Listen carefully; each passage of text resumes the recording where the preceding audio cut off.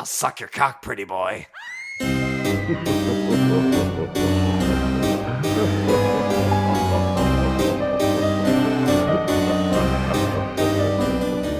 Hello and welcome to Horrible Friends. It's a podcast about horror movies in book club format, and this week we have the great Evil Dead from 2013, the remake that's not really a remake to some people, which, yeah, sure, whatever, we'll get into it. Starting off, I'm Kyle. I'm Chris. I'm Dan. And I'm Jarvis. And the way this here podcast is going to work is we're going to tell you a little bit of history. We're going to tell you about the movie. You're going to follow along with us. You're going to have a great time. And then we're going to tell you how scared we were while we were watching it. So, Dan, what kind of history we got on this here? We want to say, this movie. Absolutely. So, The Evil Dead 2013, the director for this and one of the co-writers is Fede Alvarez. Fede Alvarez is known for doing movies such as Don't Breathe, The Girl in the Spider's Web, and Calls. He did 9 episodes of Calls as well. The other writer for this is Rodo Sayagas, and Rodo Sayagas actually works a lot with Fede Alvarez. He's known for doing movies like Don't Breathe 2, and the newest Texas Chainsaw Massacre. He's known for writing those different things. Which, Don't Breathe, I really want to watch that movie. I don't know if you guys have heard of that. No, I have, yes. It's a fantastic movie. It's a really good watch. I'm very excited to see it. Yeah, it's about like these people who try to break into someone's house, and then turns out that the guy is just like crazy ass like ex-Marine, and like, but he's blind, so he just has like, he's Daredevil. That's bit of a badass. That's also starring Jane Levy, by the way. So yep, yeah, cast. Which is a really nice transition. The actors in this, so I'm just going to name the 2 because I don't want to go through the whole list. But Jane Levy is one of them. Jane Levy's known for Zoe's Extraordinary Playlist, which is a TV show, which sounds really fucking cool and very funny. It's all about like she hears musical numbers in her head for like different scenarios and people, and yeah, sounds funny. And she's also, as Jarvis said, in Don't Breathe. And then Shiloh Fernandez, who is known for doing movies like Red Riding Hood, The East, and Dead Girl. So the budget for this movie was $17 million, and the box office for it was $97.5 million. Ka-ching. Yeah. Money. There is a reason. This deserves Very well deserved. every cent it earned. I agree. Very well deserved. And $17 million, it all went to the blood, right? It all went to the blood. 100%. So much. So much blood. It's a surprising amount of fake blood used, even by our standards. So the runtime for this, again, we are just like on a good string lately. I guess Kyle just hasn't picked out a movie lately, but an hour and 31 minutes. It's How dare you. great. My movies are wonderful. So we have a tight hour and 31 minutes for this movie. It's great. It's fantastic. Love it. Tight. Other 2013 horror movies that we could have watched. I also wanted to say, I've never said this before, but I'm going to say this moving forward. The reason I list out the horror movies that came out is I just want you to be able to see what it went up against and other horror movies and see, like, was this the best one for this year? So other movies that did come out this year: The Purge, The Conjuring, Mama. So some decent movies came out this year. It was an incredibly competitive year for horror movies. Especially with Purge and Conjuring. Mama was God, okay. yeah. Mama, even though it had a really good reception by audiences, and it was thought to be pretty damn scary. Still not bad, even by today's standards. So, and plus, I had Jessica Chastain. So, I wanted to come back in here and say, just a quick Google, and we joked about there being a lot of money spent on blood, a lot of blood money, if you will. So we'll get into the, I guess, how much, but I'll give you a sneak peek here. It was worth probably around $1.7 million worth of blood. We'll just say that much. That's amazing. Yeah, it's a lot of money on blood. I mean, that's effectively 10% of the whole budget. 10%. 10% of the budget. Oh my god. It's a fake blood. It's amazing. And that's like Party City cost. Like this had to be more expensive. No, you know, when they were Party City quality. You know, when they were writing, like, we're writing an Evil Dead movie, so how much of the budget can we have towards blood, and can it be more? Well, the investors say we can only spend 500. How much? No, we can give you about 10% of the budget. Wonderful. We'll work backwards from there. So the filming location, do you guys want to guess where in the United States this was filmed? Georgia. Canada. I was going to say Canada. Don't you ruin this. Don't you ruin this for me. I'm actually going to guess like Michigan. I'm thinking maybe? Alabama. You're all stupid. It wasn't filmed in the United States. It was in New Zealand. It was in Auckland, New Zealand. Get out. Okay. Because I was like, there's no way they filmed it like at the same place like the original cabin, because I know like the original cabin was like destroyed. Well, we know a lot of places in New Zealand and Canada give like pretty incredible incentives and tax breaks for these kind of projects, so it makes sense. Yeah. I was actually thinking that it was filmed in Tennessee like they did in the last one. And then I read it and I was like, I'm so stupid. It's way too pretty to be Tennessee. Damn. You got anything to say there, Jarvis? Or? I'm gonna let that one go. That's probably the state I'm gonna die in. But for one reason or another. Yeah. I don't know. I might run for office there one day. So Tennessee, we love you. Hey, if Kane can do it, then you can do it. Fucking A right. Fucking A right. And weirdly, you'd be the most progressive candidate they've ever had. So good job. That's saying a lot. Isn't it? It is. All right, boys. It's time. It is time for the time. Give me him. Here's your taglines. Oh, give me him. So we have two taglines. The first one. The most terrifying film you will ever experience. Correct. Correct, but I don't know if I like it as a tagline. I like it. Yeah, don't tell me how to feel. Dude, that's just unzipping and just throwing it on the table and just letting everyone stare at it. Right? That is a big thing to say for a horror movie. And I like it. Cockiness. It's if it really is that good of a movie, then it sounds great. If it's not, oh boy. Oh yeah, we're gonna rip it to pieces. Yeah, imagine this. Deathbed. The Bed That Eats. The scariest horror film you've ever seen. How dare you? That was the scariest film I had ever seen until this point, so... Fair. The bed ate the apple, Kyle. It ate the apple. The skeleton hands. I see the skeleton hands in my sleep. I forgot about the skeleton hands. Like, oh god, no. Don't use them for kindling. No. And our second one. Fear what you will become. Also very good. Yeah, I like that one. I'm good with it. And with that, I am going to continue to talk for a long time as I say the plot summary. So here we go. And I am so happy that I am the one that gets to do this plot summary because I loved this movie. It was the first time I saw it. Loved this movie. Sorry, that's like leading a little bit too much, but I love this movie. I don't care. No, and to clarify, this us recording this movie is kind of a last minute thing. We had another movie teed up, but you saw this movie and were so enamored by it that you like gathered the troops and said, "We're doing this one." Yeah, you know what? Everyone on Our Horror is always like, everyone always just like name drops the Evil Dead 2013. And they're like, that movie's great. And then people on like What Culture Horror are like, 2013's Evil Dead. And then you guys will talk about 2013's Evil Dead. And I'm like, man, I'm a sucker. This shit is in my head. I need to watch this shit. And at the time of recording, we just recently got the trailer for the new Evil Dead, so kind of sparked the hype. I've waited 10 long years for that trailer, and it did not disappoint. I want to get it out of the way now. If we have any listeners who listen to our original 1980 Evil Dead recording, I was not a fan. I'll be the first to say it. Didn't really like it. I think it's hokey, and I think it's a little campy, a little more so than I'm usually in the mood for. But this took every positive from that movie, expanded on it, and took all the negatives as well and just turned it into this perfect, near perfect movie.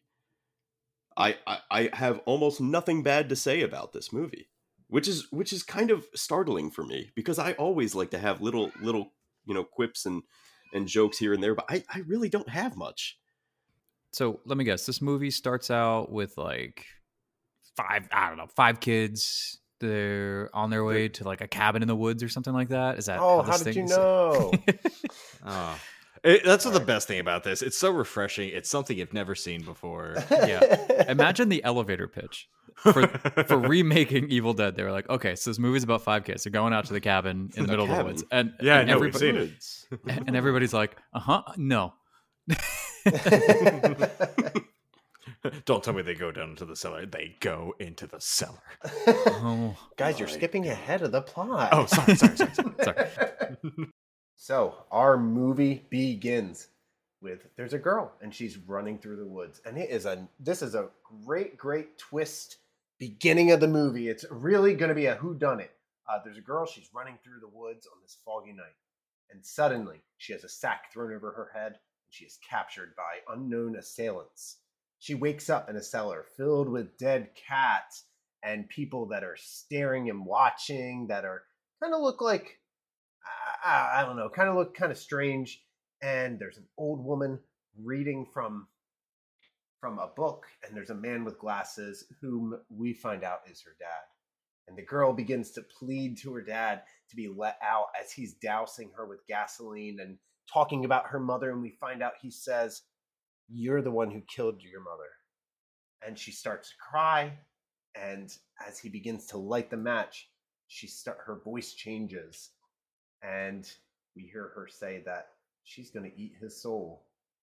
And her eyes begin to change. And then we see her father light her on fire as she begins to curse and scream his name. And the father loads the shotgun. He looks at her in the face and says, "I love you, baby." She screams at him as she's engulfed in flames. And then he shoots her head clean off. The days of cackling and flying bookshelves are fucking gone. This movie, the tone we start with here is just full throttle from the start. Complete misdirection, right? Because we don't know if this is our protagonist, our antagonist. We have no idea what the fuck's going on. And this is all just kind of a build to so I guess really kind of establish a timeline that the book and the demons have been at work. We don't know where this falls in, but this is such a strong start to a movie. I had no idea where this was going. I was like, holy fuck, they're sacrificing this girl. And then all of a sudden he's like, "You killed your mom." And then I was like, what the fuck is going on? That shit got dark real quick. It was amazing. You are your mom. I was like, one of my favorite thing about like really anything in the Evil Dead franchise is just that possessed deadite voice. I fucking love that. It's very good. Whether it's in like the original movies, the TV series, this movie, I fucking love it. So 3 years pass, and the year is now 2011. And we meet 5 people. They're in their mid-20s, and they're meeting up at this cabin in the woods. Oh my god, you guys spoiled it! Meeting at this cabin in the woods. Shit. No one saw it coming. And we meet Mia and David, who are brother and sister. We meet Natalie, who's David's girlfriend. We meet Grandpa, which really confused me, and I had to ask you guys about, which is Mia's dog. And we meet Olivia and Eric, who are partners. Olivia being a registered nurse, and Eric being a history teacher. And we learned that they're here because they're trying to help Mia overcome her heroin addiction, and are going to stay with her while she goes through a withdrawal. So, being that Olivia is a registered nurse, she's decided to take it upon herself to run things and ask for support from everyone else, and explains that while they're here, Mia's going to be probably feeling sick, vomiting, and she's going to be doing things that she normally wouldn't be doing. So immediately, first thoughts. When we first meet Mia's character, she is sitting on a car. You guys recognize that car, by the way? Was that the car from the original film? Is that the car? It is the car from the original film. Oh It's my the God. same make and A model. wagon. Yeah, not the exact car, I presume. But yeah, same make and model. It's the same wagon, which, very nice touch. All of these things, it never feels like pandering. It's never, even the characters, we're not setting up a one-for-one from the 1980 to the 2013, they make a good effort to celebrate the original, but just in really nice background touches, if you will. And the other thing that they improved upon was the necklace. You guys remember the conversation we had about that necklace, the original? It was like the tiny magnifying glass. And Bruce Campbell Yes. hated it. Right. Because it was like bought at a dollar store. He literally told Sam Raimi, he's like, this is the ugliest piece of jewelry I've ever seen. And he's like, well, it's a big point to the plot. And he said, what the fuck? And it's really not. I mean, if anything, it just inferred that he had a micro penis. I stand by that. But this... I'll say it once and I'll put it on my campaign slogan.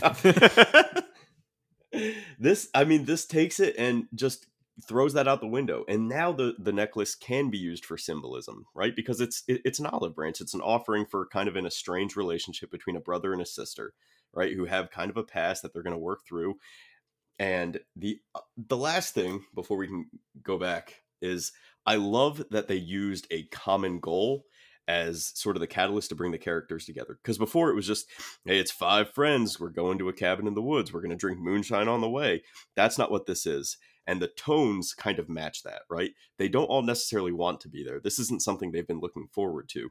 This is something that they have to do for their friend Mia to get her off of drugs. And I think starting out with that tone of drug addiction, I think that's the best way to set the characters up. That's the best backdrop to be set up against, right? Yeah, because I think trying to shoehorn in like a weekend at the parents' fully dilapidated cabin, I think it's just like it's overused. So yeah, trying to go out there to hopefully help get over an addiction. I think it's fair. I think it's fair play. My only complaint about that was like, and maybe I just missed it while I was watching it, but whose cabin is this? Did they just like stumble upon a cabin and they were like, it's their old family cabin. Yeah, that's why they. Okay. Yeah, they have like their old pictures on the wall, and it's... yeah. I think the line was something that makes sense. like mom and dad would be ashamed of the current status of the cabin or something like that, and that's when they're like, let's go and do an HGTV makeover of the cabin, and then they start nailing stuff into the wall. Yeah, they nailed one board and they were like, all right, it's beautiful. Done. And they dumped a metric ton of heroin down that well. I mean, I've never done hard drugs or any drugs, but ever never in my life, never. But I think that's a lot bigger than what I would expect from like a street level drug salesman to be able to provide. That was, I mean, she just kept shaking it. That's so much heroin. Sometimes you buy in bulk, all right? It's a better deal. It's so I hear. So my question is, do you think a lot of the events in the movie I mean, they're all drinking the tap water. Do you think they're all just on heroin? So it's in the well water and they're just chugging heroin. Yeah, maybe. I like that movie. Chugging heroin? Yeah, Chugging Heroin. That's a great movie. I think it's the sequel to Old Yeller. Anyway. Or Little Miss Sunshine is like the sequel to Little Miss Sunshine. It's the prequel to Little Miss Sunshine. Premiering at South by Southwest. Chugging heroin. So, Mia begins to complain as she's going through withdrawal about a wretched smell of decay. And although the group initially doesn't believe her, they end up finding a cellar that has blood leading up to it. And, you know, of course, you always go into... God damn it, guys, you fucking ruined it. Of course they go into the cellar. So they go in the cellar and they find dead hanging cats, a book, which is called the Norum Demonto, which is wrapped in a trash bag and barbed wire, and they find a shotgun with some shells next to it. You got to leave your barbed wired book on the table with shotguns. Like, that's the best place to leave. Always. You always do that. These are the rules of HGTV. Like, you do not abscond from those rules. Yeah. Well, Eric being a history teacher, of course he has to read the book out loud in private, and he awakens this demon or some entity, which beautifully done with the camera work. Really nice homage to the original one. Yeah. And it begins to haunt Mia. So Mia, she steals a car. She runs away from the group. But as she's trying to do that, she crashes into a swamp. As the car is sinking, she wakes up and she tries to run away or stumble away, but she's scared by a body which emerges from the murky waters. And as she's running, she is tangled up by vines, and the demonic entity catches up with her and vomits out a worm-like vine creature which crawls under Mia's dress and burrows within her. Gross. That's a nice way to say the tree molested her. But yeah, you're right. I will say, you know what? I think that this scene was done way better in the remake than the original. Let's talk about that. Yeah, I mean, we can double back because there's definitely some other things to talk about. There's lots of stuff to talk about in there. But like, how do you do it? Let's talk about the elephant in the room. Before we get started, can I say I don't think there was a tasteful way around kind of like the behavior of demons, right? Because yes, there's a sexual aspect. It's absolutely rape. We've had this discussion before. Tell me, if you would, Dan, kind of what you saw that you were more appreciative of this one, even though the kind of like the end result was still the same. What about this kind of change your perspective? So in this one, it wasn't some giant elongated scene. It kind of like was like, this is happening, and we got to the point really quick. Whereas in something like the original, it was like a really elongated scene, which made it seem like it was a 70s tentacle porn scene more so than just like, I don't know, an entity taking over her. My wife and I actually had like a really long conversation about this and like the differences between the two.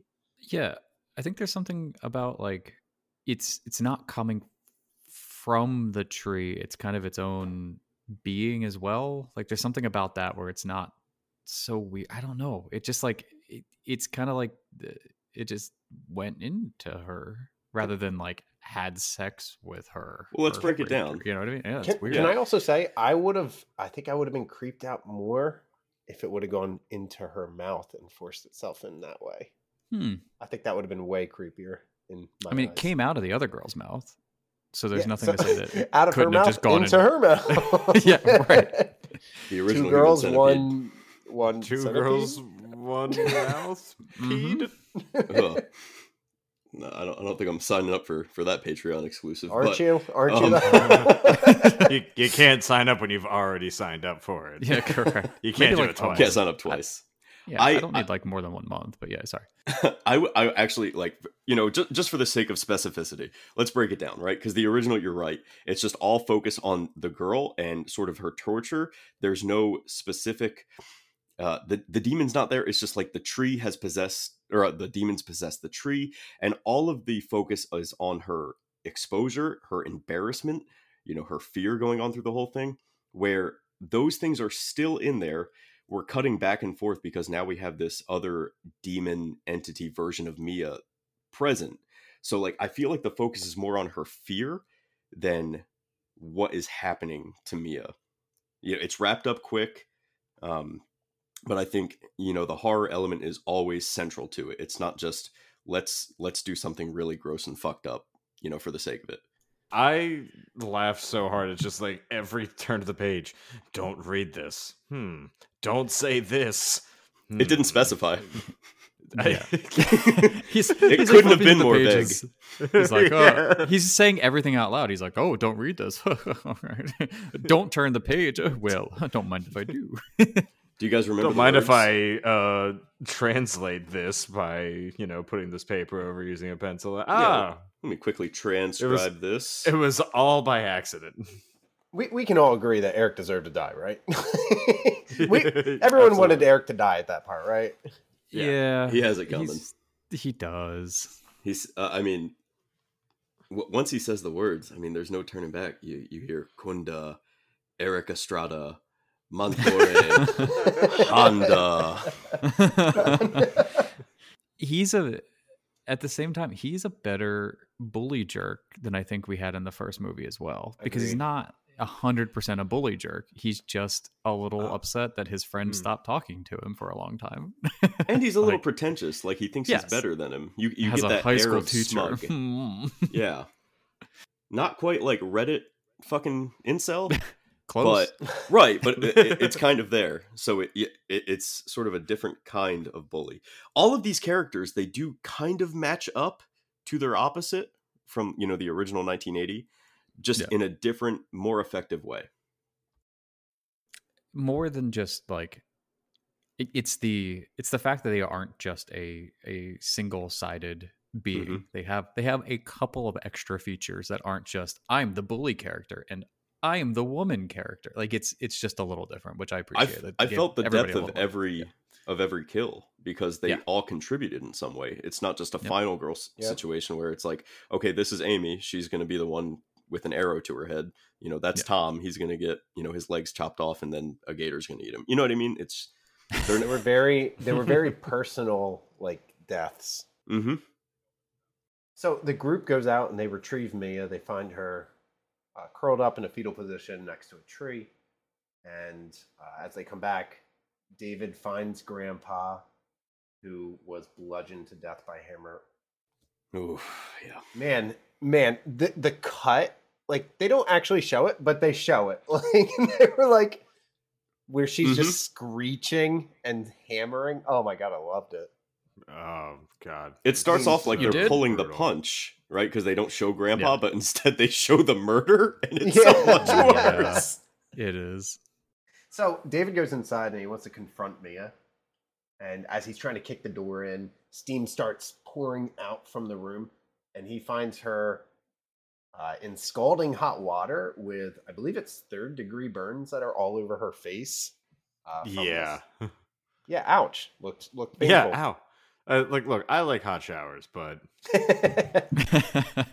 So as the group is discussing about Mia and what to do, she emerges from the room, shotgun in hand, and as David tells her to put the fucking gun down, before he even gets the final word out, she shoots him in the shoulder.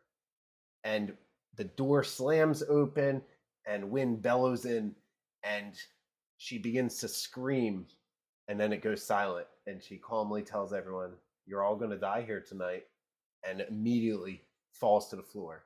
And as they scream to Olivia to grab the shotgun, Olivia runs over to try to grab it. Mia grabs her arm, throws her to the floor, and just vomits like chunks all in her mouth and all over her, just like all over the place, really. Like, there's no good word to use for this. It's gross. And then, you know, Olivia does the natural thing and throws her in a cellar for vomiting on her. And then Eric slams the door. And right before he slams it, you just see Mia standing at the bottom of the steps. And he slams it shut. And then he locks it. I think this is really like where the movie picks up all the speed. This is like Act 2. We've just hit it. Yep. Yeah, the scene's set. Now they can't go anywhere.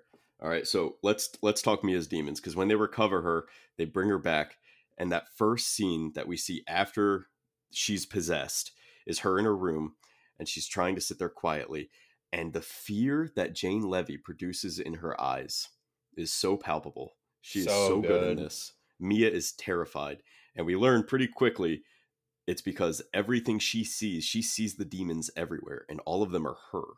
Right, which obviously is a really good analogy for kind of like her own demons that she's facing. That's why she's there in the first place. And this is as good a point as any to talk about. Thank God Jane Levy stuck with this project, because this could not have been easy. I mean, she was drenched in blood every day for I don't know how many months. No, her range in this is just incredible. She has to play so many roles, and she does them all beautifully. She has to play the drug addict, right? She has to play the victim. Then she has to play a deadite. Then she has to like be the mother of all deadites. What do we call it, Dan? The abomination. The abomination. The abomination. And then she, we're skipping ahead, but she has to also play the hero. And thank God she stuck with this, because she made this movie, in my opinion. But also the shower scene. Good Lord, the body horror movie. in this is so good. I love body horror. And you think if Jarvis starts a sentence with the shower scene, you think something different.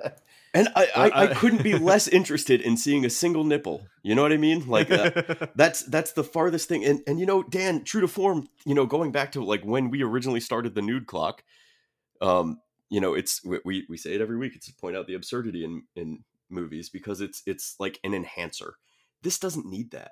I don't think anyone's eyes could leave the screen any more than they already are. You know, And I think a lot they enhance movies, the nude portions of the movies when they throw in a boob here and there. They enhance a movie that's, I'm not going to say they're all bad, like the movies that, you know, force out a nipple scene or whatever, but usually they're on the worst side of things, or they're from like a time period where just showing a boob was just fun to do, I guess.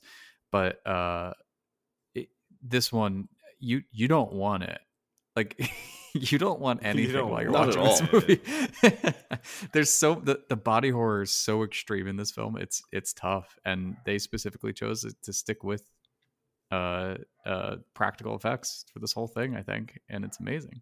almost everything in here is a practical effect. And by the way, Yeah. the cats from earlier hanging in the basement, I mean, this is a behind the scenes look at the Beanie Babies factory. And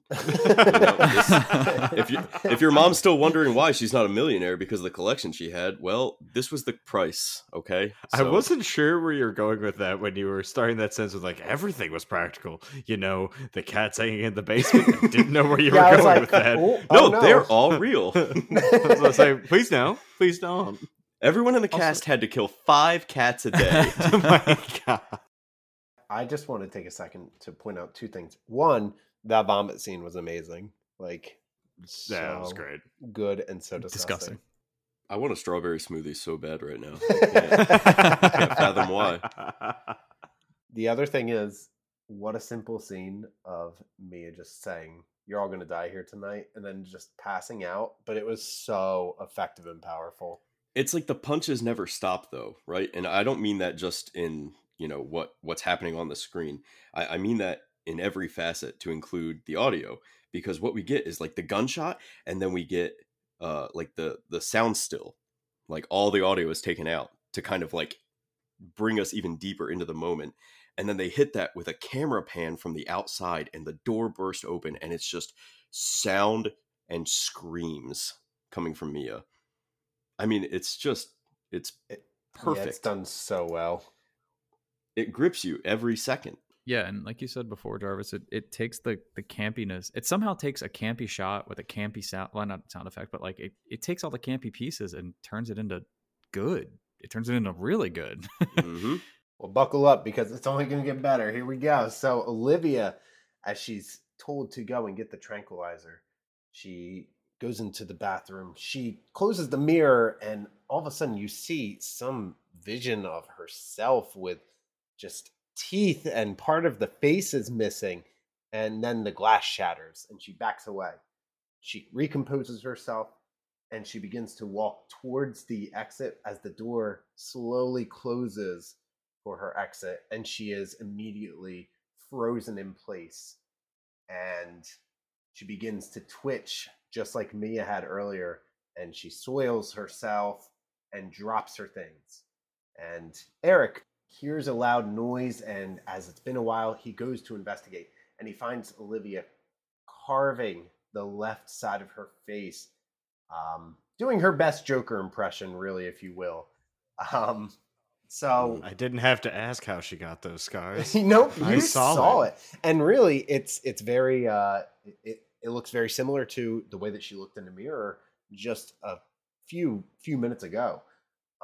Eric, startled, falls back, and he slams his back onto the toilet, and Olivia begins to crawl towards him as he is somewhat paralyzed for a second from the pain in his back, and she takes what looks like a shard of glass or a piece of metal, and she rams it into his shoulder.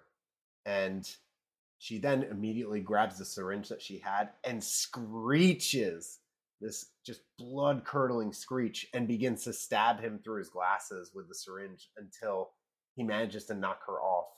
And as he does that, he pulls the needle from under his eye and then sees Olivia crawling towards him. So he grabs the broken porcelain from the toilet and he repeatedly smashes her head in until David and the rest of them come barging through the door. Oh, so good. So Good, intense. It's too intense. this movie was like Oh, so God. crazy intense the whole time. But specifically here, yeah, This- it's rough. The screeching when she's stabbing him with the syringe is just like, It's visceral. holy hell. Yeah. It's crazy. Mm-hmm. That It's animalistic, needle, yeah. the needle to the eyeball is one of my top fucks of all time. Like, it was very difficult to watch. I'll never forget the first time watching it. Chris, you say all the time, like, you're like, kind of hiding behind something when something gets really uncomfortable, and most times I just can't relate. But this one, I'm like hiding inside myself, trying not to watch this, but I can't look away. I'll give you one guess. If I did that at all during this movie. Was it now? This was your first full time watching it too, right? Yeah, the first time, like, full movie. Like, I had seen bits and pieces, like the part I had seen, like, float in the air and saying, you're all gonna die tonight. Like, I had seen that before. This again, we keep saying this is just the tip of the iceberg, but like it keeps on being just the tip of the iceberg. Keeps going. It just keeps going. Imagine this in any other movie. This scene, right? The facelift into like the bludgeoning into the needle in the eye. Like, this would be the absolute top of this is the top of Mount Everest for a lot of other horror movies. And we have not begun to party in this one. It's like they put an Everest on an Everest, and you're like, you can't put two Everests together, and you're like, try me. What do you mean you inverted the Marianas Trench? How did you do that? I will say this is the part in the movie where I started to be like, okay, I think Eric's had enough. I think we've had enough with Eric. I think he's transgressed for his sins of bringing this apart. Nope, he has not even begun. We got more for Eric. Oh no. You ain't done yet, boy. So let's see what happens to our boy Eric. So as David takes Eric, he takes him out into the shed, and he begins to try to mend Eric's shoulder. And he asks Natalie, who's out there with them, to go and grab some sugar water, saying that that'll help, like, keep him awake. And I don't really know what other reason, actually, because I was too in shock from the previous scene to really hear what they had to say, I'll be honest. It's just keeping the glucose up in the blood because your body needs sugar to all right, reproduce nerd, all the calm blood. down. Okay. So Eric, then he reveals that he read from the book. Oh my God, he did it. And he believes that all these things are being released due to him reading from the book. Thank you, Eric, All I did was say some weird demonic sayings in a book that said, don't read, don't do this, don't do that. And I didn't think it would happen. It's not like they were redacted over and over or anything. It's not like I had to pull out some fucking detective method. My ancient family decoder ring that I had stacked away somewhere. Yeah, the Annie Oakley decoder ring. What if he did decode it and it just said, buy more Orbandol? Drink your Ovaltine. Ovaltine, that's it. Whatever the fuck. Is that a stock I don't know about? Buy more Ovalol. I don't know. I'm sorry. I tried to reference. I don't see any more Ovaltine on the shelves, and I'm not saying it had to do with demonic cults. But I guess we can't refute that either. Natalie goes back into the house, and she hears Mia crying in the basement. So, naturally, Natalie goes down to the basement, and she's like, oh, I better go check on her. And is promptly locked in after trying to escape. So Natalie wakes back up. She gets knocked out. She wakes back up, and she tries to defend herself with a box cutter. And Mia takes the box cutter and, makes a snake tongue out of her tongue. And what does she say? She says, kiss me, you what is it? Oh, kiss me, you cunt. Kiss me, you cunt. Yeah. That's my favorite Frank Sinatra song. I love it. To which I replied, I love you? I will say, at this point, I had completely forgotten about Natalie as a character until this point. She kind of disappeared for a while. Yeah, she did disappear. It was just like, for a second, I thought, I was like, wait, who's this brand new character they're just throwing into the movie all of a sudden into the sound? Oh, that's who's her face. I don't give a fuck about anyone else in that house. Just go ahead and shut the door. Keep me and her got it from here. Okay, me and I, we'll figure all this out. I got it from here. Y'all go back on upstairs. We good.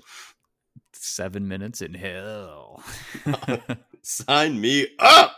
I think that is true of Eric because Mia immediately latches onto Natalie's face and starts sucking face with her until David shows up and ruins the party and takes Natalie out. Boo. And then Mia yells, "I'll suck your cock, pretty boy."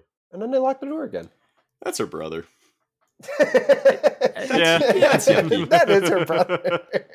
If I don't know. this People movie, are into that now, aren't they? I was going to say, if this movie was made in 2023, people be like, "Oh, she would have been like, "Help me, brother! I'm stuck down here in the well." We can't go one season. Not one season. step brother, I'm stuck in the steps." Oh, God damn it. We were so close. Oh, God damn it. All it took was someone saying, "I'll suck your cock, bro." Yeah. You know what? Usually it's not even that far off. Like, that is pretty self-explanatory. Yep. I will suck your cock, pretty boy. That's her brother. Yep, that's it. Yep.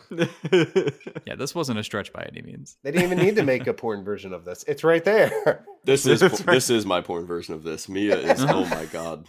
Yeah, Jane Levy is gorgeous as is, but I don't know, something about bifurcating her tongue into like a serpent tongue with a box cutter. I'm really happy that's don't where you know. went, and it It's wasn't like she something about her saying, "I'll suck your cock" to her brother. Just really Mhm. did it for me. Oh, I mean, in this scenario, I'm her brother. I don't give a fuck. Like, I mean, So I'm gonna. It's I'm like gonna she reach read out my to her dream wife and make journal. sure she's okay. Yeah. So we learn that the Taker of Souls needs 5 souls to unleash the abomination. And separately, we find that Natalie is alone and her arm is starting to become possessed. So, thinking quickly, she takes a meat cutter and she begins to slice her arm off until the power goes out. Mm-hmm. And yeah, I can tell that you really like this scene because when David and Eric come back, or I guess it's just David at this point, isn't it? I can't remember, but David's definitely there. And as he comes over, she's like, "I had to take my arm off. I feel much better." And her arm just flops. just flops off. Just a little How'd they piece of do it? skin. Yeah, the last How'd they do it? bit of tissue holding It's like it a together. piece of It's just it's like, like a piece of turkey nope. leg. It's like the little piece of skin for the turkey leg. Mm-hmm. Oh god, Chris, give me your reaction. there's a lot of crying. Kyle, you're notoriously making dinner when we watch these movies. Yep. And I think you said you were eating dinner as I you watched was. this. So talk to me about how this did with the digestion. Well, it didn't stop me from eating dinner. I can tell you that much. Well, that's good. I mean, nothing will stop me from eating dinner. But what I can tell you That's also is, it was uncomfortable to say the least. I mean, that was a hot knife through butter, I guess. Also, has anyone ever actually used an electric knife? My parents had an electric knife for a billion years. Never saw it. Never saw it used once. And this was a great use of it. It works really well, apparently. Yeah, clearly. Those things always just stayed in the junk cupboard. You know, Yes. you always have a drawer, Yeah. a junk drawer, but there's also Yeah. like the George Foreman grill goes next to that knife. But yeah, it's like a sawzall. She just went at it. It was amazing. It was disgusting. This wasn't even. I don't know if this was the pinnacle of Gonna grossness get for me. more It gross. gets more gross.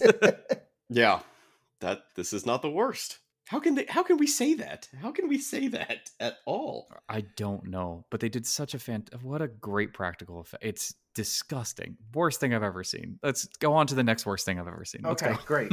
So we find out that Mia has to be purified by a living burial, dismemberment, or burning. That's the only way that we can get rid of these deadites. So Natalie comes back, and we see her silhouette, if you will, and we hear a nail gun. The sound of it just being used, and her face emerges, and there's nails in her face, and that's great. That's fantastic. I think it needed that. So, she starts shooting the nails at Eric and David, and here comes more of Eric's punishment, because they go through every part of his hand possible, and you really are like, this is the worst thing that's going to happen to Eric in this scene. This is terrible. It's really gross, and this is awful. No, she disappears for a minute, and she comes back with a crowbar, and after she lightly grazes, if you will, David. She goes over to Eric and smashes his hand in half and then just beats him in the head, which honestly to me was way worse than the hand. Like just the hits in the head. Mhm. Holy shit. God damn. Like She was giving it. I have brain trauma now. Yeah, no, she was giving it to him. The hand splitting down the middle, though. I'd want to be put out of my misery at that point. Yeah, Yeah, it was a I pretty have brain fucked up trauma hand. now. I see what you did there. Yeah. That's pretty good. Yeah. Yeah, it was pretty gnarly. It's cool. Well, not cool, but the character transformation of Eric as not only is he losing a lot of blood at this point because he's been shot with nails and stabbed, and or, I don't know if he's been stabbed through a yet, but really like bad day. he's going through a He's lot of having a like, bad day. like he is. They did a very good job at acting out like brain injury because for the rest of the movie he's like, I don't feel so good. Like it's a good portrayal, I think, of like an injury. It's rough. But even after this, right? So he kills he kills his girlfriend to save Eric, and then Eric is just sitting there maniacally laughing because he knows at this point there is no hope. They are going to die. And also, he might have a brain injury or two. So Also, yes, At one least can one. be the other. Little column A, little column B. he's like, I lost hope. Oh, that sucks. So David picks the shotgun up. As she, Natalie tries to go for the final blow, and he shoots her arm off, and she immediately transforms back into her normal self. And she's like, "Oh, my face hurts. I got nails in it. What's up?" And then she dies from blood loss because she is missing two arms. Yeah, it's one of those few deaths when the person actually isn't possessed by a deadite when they die, and I thought that was pretty cool. So David is struggling, to say the least, to kill his sister, and he decides that instead of burning her, because he hears the old nursery rhyme being sung that their mom used to sing them from her coming from the basement, decides I can't burn her, so I'm going to bury her alive. So he goes down to the basement to try to get her, and she almost drowns him in this weird jacuzzi looking thing. I don't really know what it was. It was just I think it's a well. It was a weird it's a well. corner pool, if you will. I was curious about that as well. I don't know what the fuck it was. It's because of all the heroin they dumped into like the well water, like it just that backed makes up and sense. exploded into the cellar. But whatever this corner pool jacuzzi, thing was, Mia tried to drown him and almost succeeds. But Eric, still being the man, comes down and he saves him by hitting Mia in the head with the crowbar, and then he dies because that's what a normal person would do after all of these injuries. He dies finally. And it's a sad scene. We see David, he's very sad and remorseful, and he just kind of like lets him drift away in the basement, which is flooded. I don't know what else he's supposed to do with that body, so he just kind of lets it go. Yeah, it was a little anticlimactic with the body. He's Yeah. like, oh He was no. Anyway. like, "All right, you go ahead and float on now, brother. All right, see you later." Go What are on, you gonna do buddy. with him? That is the least of his worries right now. I don't know. Like maybe send him off in flames like a Viking funeral. I Yeah, don't know. I wanted a Viking funeral, honestly. So David manages to get Mia. She's already knocked out. So he takes her outside and he buries her. And one of the coolest scenes for me, one of the creepiest scenes, while she's like screaming at him and is the Deadite is like playing games with his head and is like, oh, I can't breathe. I'm dying. Why are you doing this to me? He doesn't buy it. And eventually he gets her almost like up to her head and she just starts breathing in and out in this plastic bag and just dead eyes on him the whole time. And then all of a sudden he finally buries her and she's gone and the sound stops and he quickly digs her back up to try to resuscitate her, which fails a couple times, but then he manages to bring her back. So as he resuscitates her, he says, "Hang on, I just got to go get the car keys, and we are getting out of here." But he is stabbed by the corpse of Eric. My man, he's back. Was that anticlimactic for you? It's almost like if he had done anything else with the body. It's not like bodies have come back already, Like, come on. No. No. All right, what's the kill count out at this point? Are we counting Grandpa? No. Oh, 3. Why not? Because the book, I think, says 5 people, right? This is like when 5 people are murdered, not dog. I'm not saying that you're a dog murder enthusiast. I'm just not saying it is all. As David gets stabbed in the neck, he closes the door so that Mia can't get in. He falls against the door to block it. He takes the shotgun and he shoots the gasoline can, which immediately lights a gigantic fire, and it kills both himself and Eric. And this is the part where I was like, fuck, I don't know what's going to happen, because up to this point, it was pretty similar to the original. And now we just killed what would be Ash of it. So I had no idea where we were going. So yeah, they tee like we said, they tee up these characters so they can kind of follow similar tropes and journeys of the characters from the original 1980. But here's the big twist, and it doesn't have to be like this pandering thing where it's like, nope, we have Ash as a female now. It becomes that organically, right? Because everything would suggest that her brother is going to kind of take that role, because we expect Mia to die at this point. He buries her. We see the light in the flame go out, but no, she's back. And now we get yet another character change from Jane Levy. Jane Lynch. Jane Lynch in this movie would be weird, wouldn't it? She'd make a great Deadite. Yeah. I just think of her in Role Models. Yes. Playing with the hot dog, like, check out this. It would add the comedy I need in this The movie. Deadite's like, I'm going to eat your fucking cock. And she's like, you mean like this? Ooh. You mean this one? Check out What are you this. doing later, big boy? With the death of our main character, or what we thought was the main character, it's 5, right? Because Mia did die. She did Correct. die, and you know what Correct. happens? What happens? Blood begins to rain down. Raining blood. Yes, Slayer begins to play. Fucking raining blood. And we just have to listen to this for the last 15 minutes. They put it on repeat. It's so much time. It's a lot.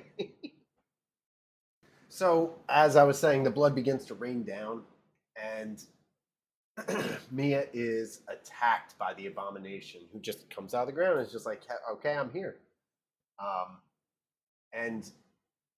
Just quickly expediting this whole thing, Mia finds a chainsaw and manages to sever the abomination's feet as she's trying to get away from it. But in the process of trying to get away, she loses her hand because the abomination flips David's Jeep onto her arm. And oh my God, I got goosebumps at this part. As the abomination is crawling towards Mia, who's now standing with her hand missing and chainsaw in hand and stump, the abomination says, "I will suck out your soul." And Mia replies, "Suck on this," and promptly bisects the abomination, killing it once and for all. So holy awesome. fuck, it was amazing. It's such a good scene. She And fucks she its just face with a screams. chainsaw. Yes, it's amazing. I love that Mia's like screaming as she's doing it too. She's like, it's So great. good. But this whole scene, like her trying to get away from it, the part where she's crawling through the small hole, trying to crawl away from it, and then it's just right behind her. Like, very, very, like, I mean, a lot of movies do it, but like Alien-esque, right? Where they're in the vents and everything. Very cool. Love this whole ending. And it all ends with that line that is like really cheesy, but so satisfying that you're just like, fuck Mhm. yeah, hit him with it. Like, oh, it's so good. But it's just the right amount, right? And it's a very appropriate time for like a one sweet one-liner, Yep. and they nail it. You know, it's not She's too been through hokey. enough. She was allowed this. Yeah, give her Schwarzenegger one-liner. You know what I Hell mean? Yeah, this is a great ending. Like there's just no other words for it. It's just a great ending, and it's like we said. I don't know if we mentioned this exact portion, but the ending of this movie took, what did we say, 50,000 gallons of blood just for the finale? Yeah, 50,000 gallons of blood. That is insane. Just for the ending. And I mean, obviously they had to shoot different pieces on different days, which means getting the blood sprinkler back up and running. You know, it takes so long to set those things up, but it's amazing to me how much they did with that. And speaking of the cinematography earlier and some of the, and all the special effects and whatnot, apparently they filmed, usually I don't know how movies are made, but usually movies are just made with whatever scene they can kind of like blop out at the moment based on, you know, timing and whatever else, Scheduling and whatnot. Yep. Yeah, Oh, yeah, exactly. Most movies are not filmed in actual like In plot order. Sequential. Like, Yeah. Yeah. And that's why they were so willy-nilly with the blood, especially throughout half this movie, was they shot it in sequential order, which I guess some people would be upset about. But when you're throwing around, you know, hundreds of gallons of blood every scene, yeah, you need it to be in order, I guess. Oh, Because absolutely. you're not cleaning that up. Imagine shooting this scene first.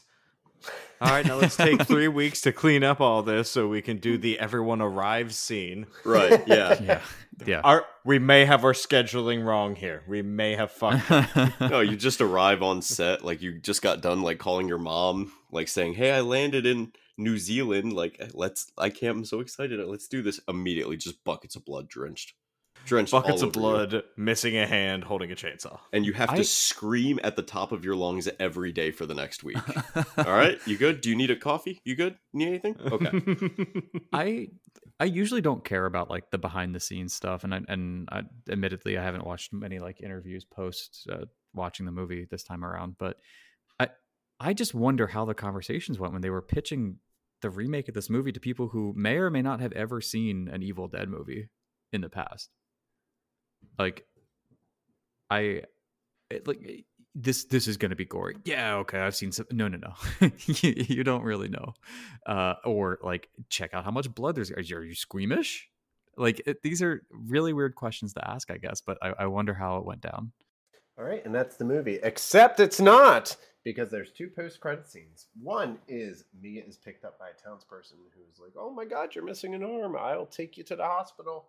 And then her eyes abruptly open up, and then it leads to our second credits, which leads to our last and most important end credit scene, which is just a shot of Bruce Campbell, and he says, "Groovy," and then everything ends. I did love just the turn of his head and just like that jump cut music with it. Yeah. I was like, "Oh God, what's gonna happen?" Groovy. Okay, great. What's going to happen is by the time the next Evil Dead movie comes out in 2023, he would have already retired as physically acting as Ash. That's what happens. Yep, that's a movie. He did go on record and say that he's retired from that character, correct? Physically acting, yes. Like they recently came out with the video game back in May, and he voiced all the different incarnations of Ash in it, and he's open. I think a lot of people I think they're trying to maybe continue the TV series that was going, trying to continue as like maybe like an animated feature. Okay. Because the show kind of failed because it was on Stars and nobody knew it existed until it can't. Yeah, exactly. Until it got canceled, then people found it on Netflix. Yeah. When you said he like physically had been done playing Ash, I was like, is he mentally still Ash? Like, is he just walking around groovy? Just waking up and duct taping a chainsaw to his left hand every day. Yeah. No, I can't do that anymore. No, stop. Bruce, your mortgage is due. Groovy. I didn't completely hate it. It's just that was the closest thing to pandering. When I first saw it, I was like, okay, they had to do this one thing, because I always thought like even though that was a strength of the old movies, Bruce Campbell as Ash, it was a strength. Their reliance and dependency on him as a character, I thought, is what made it weak, because it was too much like, hey, let's make this guy. They almost made it kind of like an Indiana Jones. It was like an action adventure kind of thing because of Bruce Campbell. And he plays a great character, but it took away from how horrifying and gruesome and intense and gory that this movie could have been. And that's what this movie was. It was all of those things. So I got everything I wanted. And then everyone who loves the original, right, which I'm not necessarily one of those people, they even get what they wanted in a quick Bruce Campbell cameo. So I think, you know, all hands are shaken at this point, and, you know, all the marks were met. This movie's too good. Don't not see it. It's too good. Right. It's too good. Yeah, Just go. Don't eat dinner while watching it. Just Don't. This gets my patented don't eat dinner award, because it just would have. Wow, you don't give those out lightly. No, because I Or always, ever. I make or ever. I make and eat dinner usually while I'm watching these movies, and this one was a little much. To say the least. Even like the garbage little scenes, like, oh, here's a knife just sliding through your leg. Ow, owie, that hurt. Yes. There's a lot of bad. There's a lot of bad scenes. Don't do it while you're eating. But you know, speaking of being uncomfortable and scared, Dan, what kind of a spoopy meter we got this week? Well, you guys know what it is. I know what it is. So they used 50,000 gallons on the last part of that movie. But in total, they used about 70,000 gallons of blood in this movie. So how much blood I want to think like, what the hell is that movie called? She's a maniac. Flashdance? Yeah. Color Purple. Hell yeah, you're going to flash dance this and pour Hold on. 70,000 Nope. gallons. Nope. Hold on. The Color Purple? Was I wrong? You know what? Yes. Yes, you were. Guys, imagine that you're in Are the you color sure? purple. No, that's Oh my Color Purple. God. It's when Patrick Swayze, he goes into that bar and he starts beating everyone up, right? That's why it's called purple, because he beats everyone up. And Yeah, and then they start singing, "She's a maniac," and the she is Whoopi Goldberg. And that's when she got her groove back. Yeah, she played Stella. So what are you talking about, Kyle? Oh, my bad. All right, so So, yeah, imagine that you're in the color purple, and how much gallons of blood would you use? Man, if I'm grossed out and I'm counting it as grossed out and uncomfortable and scared, this movie is so good. I'm giving it the full finale of 50,000. I wasn't scared during this movie, I guess. There's a lot of definitely really good jump scares in this, and it, like, you know, that's what gives it such a high regard. But also, it's just an uncomfortably, disgustingly beautiful movie. So yeah, it's getting a 50 for me. I wasn't, you know, I'd watch it again. I wasn't under the covers, but yeah, 50K. Yeah, I'm giving it all of the blood. I was terrified majority of the movie, but in a good way. I really enjoyed it, and I am one of the people that Jarvis doesn't like, that does love the original, but after seeing this, it's more so like, I'm glad I have the original because I got this later on down the road. And just the subtle nods to the original in it, like, besides the Bruce Campbell post credits, like, you know, the main character at the end only has one hand and a chainsaw, and there's the hidden voice audio of Cheryl. It's just fantastic, and I just can't wait for the next one. But yeah, In the Scream, right? Mm-hmm, in the Scream, When the door bursts open, yeah. So yeah, all of the blood. If you haven't seen it, for the love of God, see it, Bro, I have talked this movie up since the day I saw it. I think I've seen this movie about 30 times, and I never shy away from an opportunity to watch it. It's fucking terrifying. This is as terrifying as a movie gets, truthfully.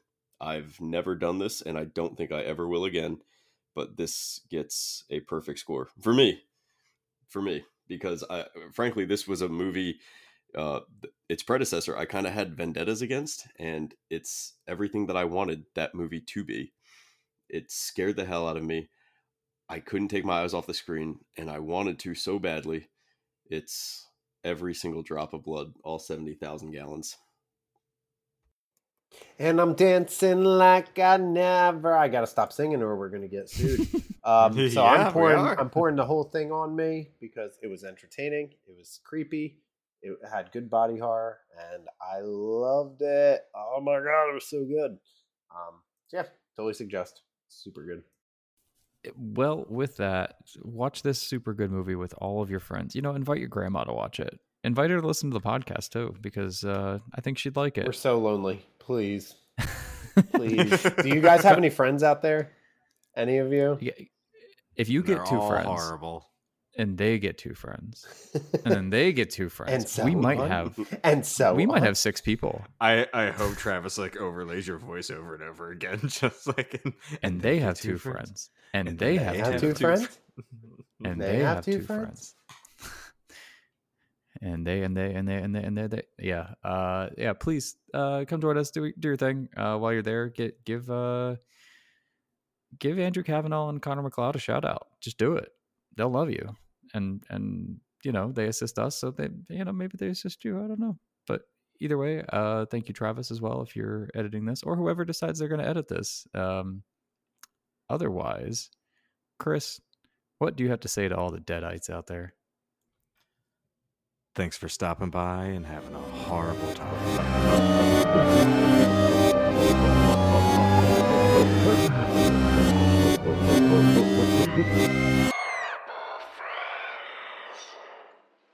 Yeah, can you give him like a little Garth Brooks, but in that voice? No. If you could give us some Garth Brooks, Colin, I would be so happy.